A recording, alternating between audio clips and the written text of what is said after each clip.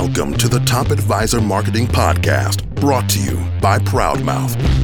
Being your own loud is not new to marketing, but the mindset, strategies, and resources to help get you there are evolving faster than this industry is keeping up. It's time to find a new perspective on what works, why, and how to move your business forward. Listen in as Matt Halloran interviews guest experts to help you be your own loud. Hello and welcome to another Top Advisor Marketing Podcast. Today we have Brad Wales, founder of Transition to RIA. We're going to talk to Brad today about the power of outsourcing. This is a piece that in financial services, when we know that if we can get financial advisors or financial services professionals to outsource to professionals who are truly experts at what they do, the amount of stress, the amount of efficiency, all of the things that we know that advisors want actually happens with the power of outsourcing. In Brad's business model, not only do people outsource to him, but then they rely on him to provide others to refer to, if you know what I mean. Basically, he's got a very deep bench of people. We're going to dive into all of those components. So Brad, welcome to the show.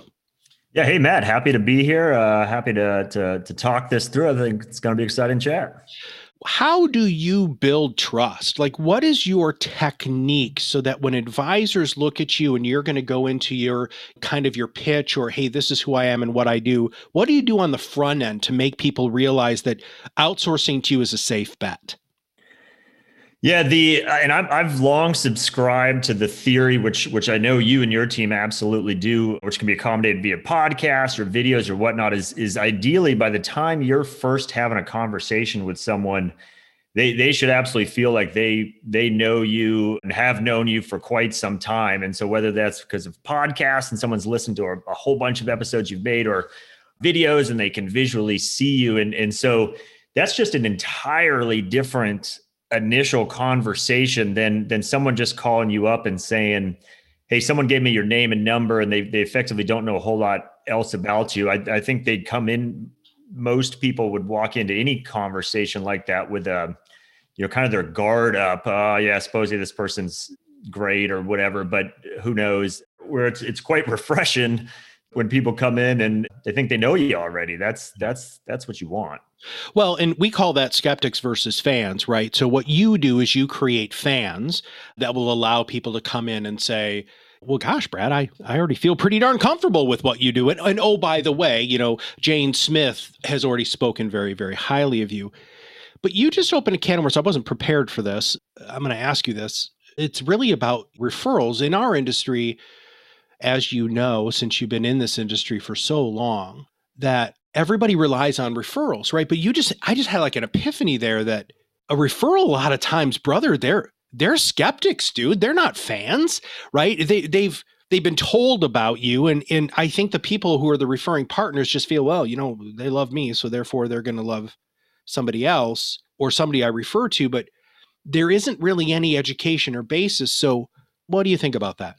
If I was someone that was referring a friend to a CPA or whatnot, when I make that referral, that's obviously going to be a reflection back on me if it goes well or doesn't go well. And so there's always some, maybe built-in hesitation to do such referrals. Instead, if as opposed to saying, hey, here's my CPA, here's their phone number, give them a call. If instead I can simply say, hey, go to their website, go listen to their podcast, go watch their videos. And then my friend can consume all that information on their own and then decide whether to take that next step. That basically takes it entirely off of me at that point. They have now made an educated decision that this does appear to be a good fit for them and they go down that path. So as the referrer, I'd much rather just say, hey, go listen to the person's podcast, go look at their website, then here's a name and number, tell them I sent you. That because it kind of relieves the burden off of me. And I think it makes it easier to make referrals if that's the expectation is, hey, go take this step. If that looks good to you, follow up. If it doesn't, no harm, no foul. No one knows otherwise. And no one knows otherwise. I love that. I was wondering if you were going to go there because, we as business owners and entrepreneurs, if somebody refers somebody to us, we're like, woohoo, man, I got a hot prospect, yay. But a lot of times that's not the case, right? They haven't done their due diligence. They haven't done their research. And they haven't had the reinforcing factors that you and I both create. So everybody, just so that you know, Brad creates awesome content. Please follow him on LinkedIn. His videos are great. They're just really engaging, really, really good. And they're not long, which is wonderful. So they're, good bite-sized pieces of content so that if you are going to refer, please keep that in mind. That really brings us to this next level question, which is, when people hire you to help them transition to an RIA, you do something very specific, which we're going to talk about at the end of the podcast. But after you get done doing your work, one of the skills that you have and one of the powers that you have is creating a network, a deep bench of referral partners that you have already vetted in order to help that advisor after they transition to RIA be able to do the things that they want to do. And you and I talked about this a little bit when it came to marketing, right? So a lot of people are leaving BDs and wirehouses because they're just so tired. And especially, brother, now with this new SEC ruling, right? Oh my gosh, testimonials and all of the things that we're going to be able to start finally doing as an RIA, that's really powerful. How do you find referral partners, and what do you do to vet them to increase your confidence so that when you make that referral, you know that they're going to do good work for your clients?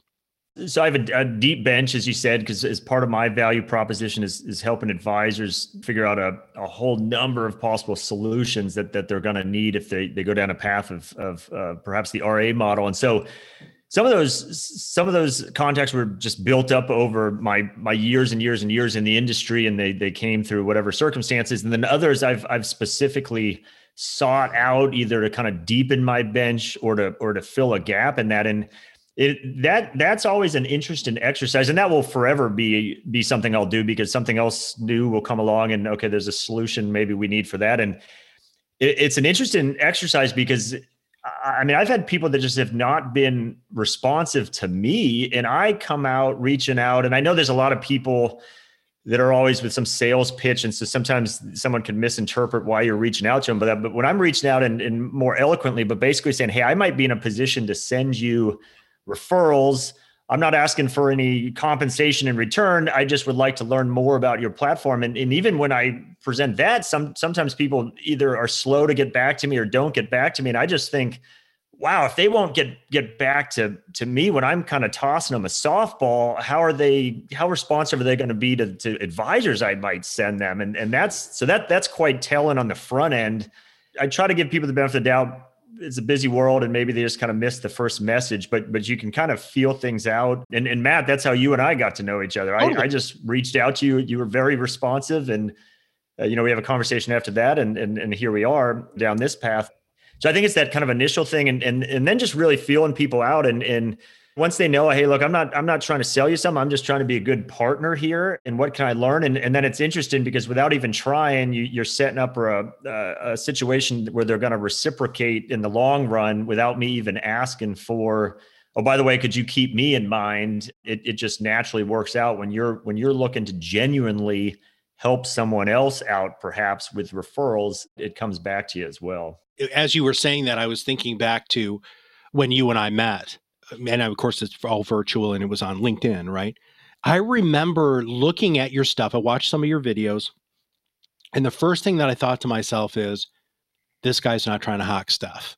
It's value, expertise, value, right? And that's what I felt. And then the minute we got on the phone, just the alignment of values, right? I mean, and I'm not talking about deep philosophical values. I'm just talking about core business values. We were in line. And so I was just on a call, Brad. This is funny. I was just on a call with an LPL rep yesterday, sales call. And I had bad news for him, right? Because we have not had the greatest success with LPL reps because of compliance, right? So we have 9 podcasting tactics, and some of the tactics are bringing guests on. And LPL is totally against that. Well, we don't provide legal advice. This isn't freaking, you're not, anyway, whatever. I'm not going to get there. And so I was joking with this. It's a father and 2 son office, and they're in Western Illinois. And I said, well, hey guys, this could just be the reason why you guys leave LPL and, start your own RIA. And the youngest, so there's the youngest who's been actually with the firm the longest, just smiled and said, well, that's a conversation we had. And bam, Brad's name popped into my head. And I was like, hey guys, when you're ready to do this, I got somebody for you. This is what he does. And you've stayed top of mind, one, because of the fact that I actually do trust you. Secondly, because you have a very narrow focus, which means that I know that you're going to do what I would refer people to you for. But at the same time, you have helped build a relationship, which makes that referrals a lot easier to go back and forth. And I'm not going to flood you with new clients, as you're not going to flood me.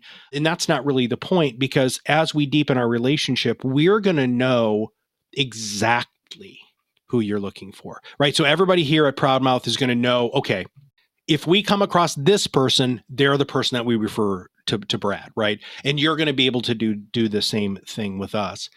When it comes to outsourcing, what is the number one thing in your experience in working with financial services professionals that is their biggest obstacle or the biggest category of outsourcing, that if you could wave a magic wand and say, God, I wish everybody would outsource this, what would that be? I thought you were going to say, what is the kind of biggest challenge for the person to appear on my radar? So I could separately, answer that. Answer this first one, and then we'll go back to that one. As far as what my number one category of outsourcing, it is quite wide. And the reason I say that is, and that's part of why my value proposition exists, because unfortunately, in this case of what I help advisors with, if you want to transition into that RA model, unfortunately, it's not just one or two vendor types that you need to work with. It's compliance folks, it's marketing folks, it's technology folks, it's custodians, it's back office folks, it's all these different vendors. And so certainly some are more bigger decisions, if you will, must make decisions than nice to make decisions kind of thing. And so that in my world, that's perhaps your custodial partner. That's a big one. That's really going to move the needle. The other end of the spectrum, there's dozens of different technology applications you could use. Maybe that last little piece that adds one little bell or whistle that's not going to be as pivotal, but it still might be important to you. So even something as simple as someone sees that I use Calendly on my website of how people arrange a conversation with me. In the grand scheme of things, that's a pretty minor vendor compared to a custodian, but yet it's a very powerful tool nonetheless that I think any industry people should be thinking of, but certainly in the financial services industry as a way for people to get a hold of you. So let's talk about people getting on your radar. People are listening to this and they're like, oh my gosh, I'd love to refer some business to Brad. Who are the ideal people? I mean, do you love working with the wirehouse transition or BD transition, or what is your favorite? As far as the people coming to me, they're seeking out my services. It's primarily anyone, again, that's interested in that RA model. And the reason I say interested, because a lot of folks just simply haven't even dipped a toe, let alone be to use baseball analogy, in the fifth inning of kind of that education process. And so in many instances, that is wirehouse folks. Quite often that's independent broker dealer folks. For the example you gave, unfortunately, there are some constraints even in that independent world that you can perhaps be free of in that RA model.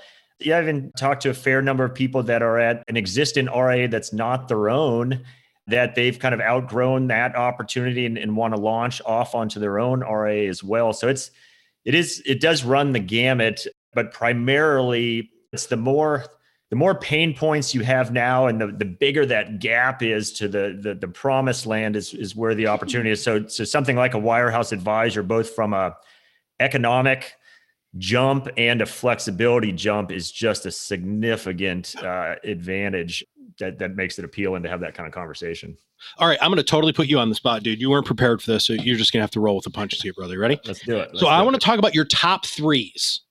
Okay. So in your bench, right, you've got a lot of different people that you refer in part of your consultation. So those people who are in the fifth inning, maybe they're in the second inning, maybe they're in the eighth inning of making this decision from a compliance. So when somebody is going to move to being their own RIA, what are your top three compliance referral, like a company? Specifically? Yeah. Yeah.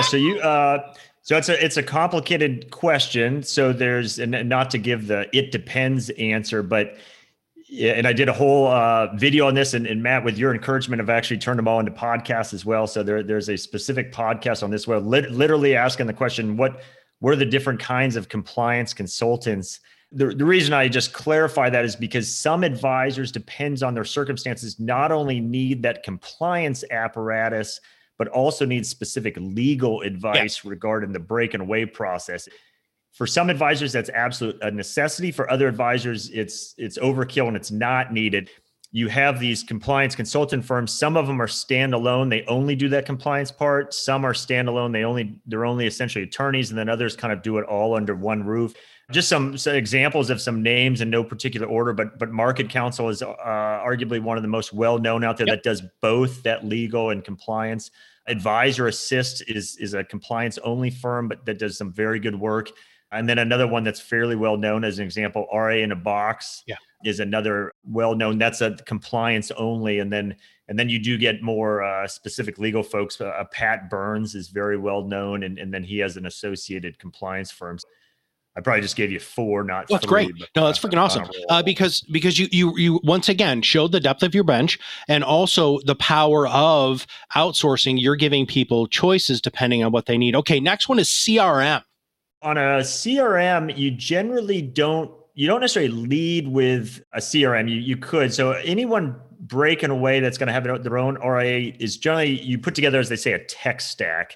Okay. And depending on what custodian you ultimately utilize, some of that tech stack might be provided for you. Some you might have to go outsource on your own. So usually what you do is you actually start with more of a portfolio management application, and then kind of bolt on additional things, which a CRM is one of them. But typical ones you see are a Salesforce or a Redtail, are kind of the two big standalone ones. Well, so once, dude, I didn't even know the right question to ask you there. So let's talk about tech stack, right? So what other pieces of tech, or do we need to, okay, we're going to go to clearing or who their custodian is. That's my last question. But before we get to the custodian, and even if some of that stuff's built in, what other aspects of the tech stack do you consult on to make sure that they've got all of their bases covered?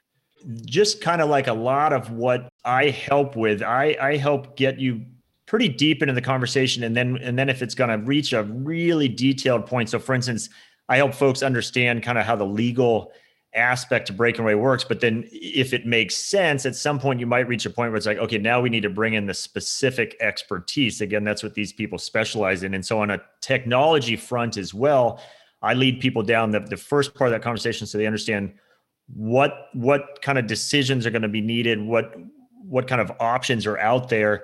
And usually when you're building out a tech stack, you have to start with, and so this is actually kind of what I initially help advisors through is if you notice on my website, and even the name of my firm is not startanria.com or anything like that. It's transition to RIA.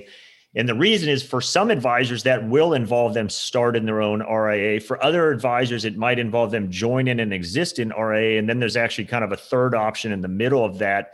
And you really have to figure that out first, because, for instance, if you're going to join an existing RIA, for better or worse, you're generally now playing in the sandbox of a tech stack that they have put together. The benefit is you don't have to go out and build your own. The flip side is, well, maybe you like Salesforce and they use Redtail. Or if you are going to start your own RIA, for better or worse, the beauty of that is you now have full flexibility to build that tech stack however you want. And so I start to walk people down that. But even then, you still kind of have to figure out who your custodian is going to be first, because certain custodians are better integrated with certain technology vendors than others.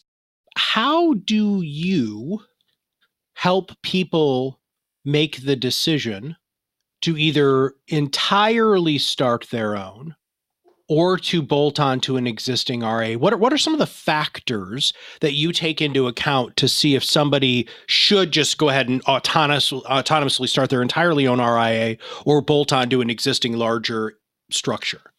Yeah, and that's again part of early in the conversation I have with folks is trying to figure that out. And I always say, look, there's no golden goose. I'm not holding out here in the conversation, and I'm going to bring out the golden ticket to surprise you at the end and say, here's the one solution that's perfect in every aspect. Everything has its pros and cons, both from a economic standpoint to a responsibility standpoint, to kind of the topic here, outsourcing.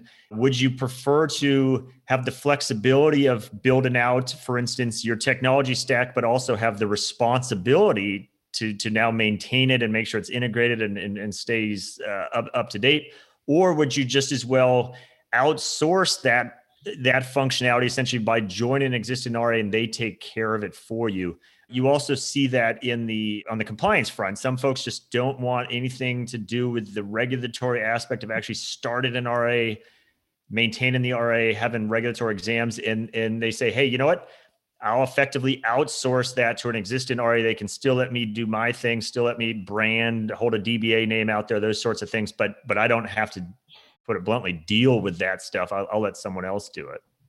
What is the number one reason why people leave? And they're like, dude, I'm done. With the wirehouse, a BD, what is the number one thing that you hear they're just so fed up with that they're like, okay, I'm done with this. I'm going to transition to RIA? The two main kind of appeals, if you will, if you said at a macro level, and then I'm going to answer your question specifically, is the difference between perhaps their current situation, the RIA model, is the improved economics, which are absolutely Sure. the case, both on an ongoing basis. What's my annual take home? How much more will I take home as I grow my firm? And what's my eventual exit strategy? So economics are a huge part of the conversation, but increasingly it's that flexibility front. So take, and you gave a great example earlier. I mean, maybe when podcasts were first coming around, you could maybe sympathize with a broker dealer hasn't got their hands around it yet. And we don't know about this podcast thing. It's become so mainstream, and to have guests on a show is become so mainstream. To still be told, no, you can't do that, or your hands are kind of tied. And by the way, you're competing against other advisors that can do all this. If totally. Everyone's hands were tied, okay, level playing field. You're out there on the football field with a hand tied behind your back. Good luck to you, or a foot or leg tied together. It's generally more the flexibility front that is really attracting people. Don't get me wrong. The economics are nice. It's usually a pain point that begins that conversation, and that's based on flexibility. Yeah. Brad, I was just talking to somebody this past week, and the week really has felt like it's been about 6 weeks long already. I brought up that exact thing, that if you can't do marketing like the competition down the street can do marketing, everybody's going to go to the other person, right? Because, you're able to communicate what your unique ability is and all of that stuff. And broker dealers, as much as they are there to protect you, have to protect the lowest common denominator in the entire broker dealer. So that means if you've got a couple of schmucks at the bottom, then if you're up at the top, you're not going to be able to do some of the things that you want because of the schmucks at the bottom. And transitioning to an RIA can really, truly help with that. As we wrap up today, number one, thank you. This was awesome. Thank you for being flexible. I want everybody to know that, we prepare for these podcasts, and I literally asked Brad 0 of the questions that we sent ahead of time. And I also really threw his favorites, all of the things about compliance, clear house, all of those sorts of things. I just totally threw that out, and he was able to answer it. And I can't do that with everybody, Brad, but you and I have a good enough relationship where I know you've got this information because you've been doing this for a while. So I wanted to say thank you for that. That was freaking awesome.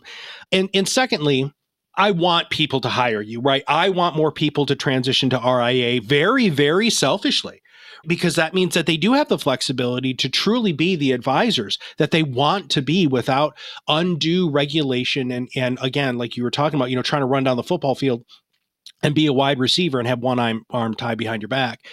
If somebody wants to reach out to you, what's the best way for them to reach out? Yeah, head on over to transition2ria.com. Again, transition2ria.com. I could even give you my phone number. I could give you my email, but I'd rather you go to that website first for what I talked about earlier, as if you were a referral. Absolutely can see kind of what the offering is. You can see my videos, white papers, podcasts, And it's either going to resonate with you or it's not. To the degree it does, would love the chance to follow up with a conversation. And please make sure that you follow him on LinkedIn. We'll make sure that we have the Transition to RIA link in our show notes.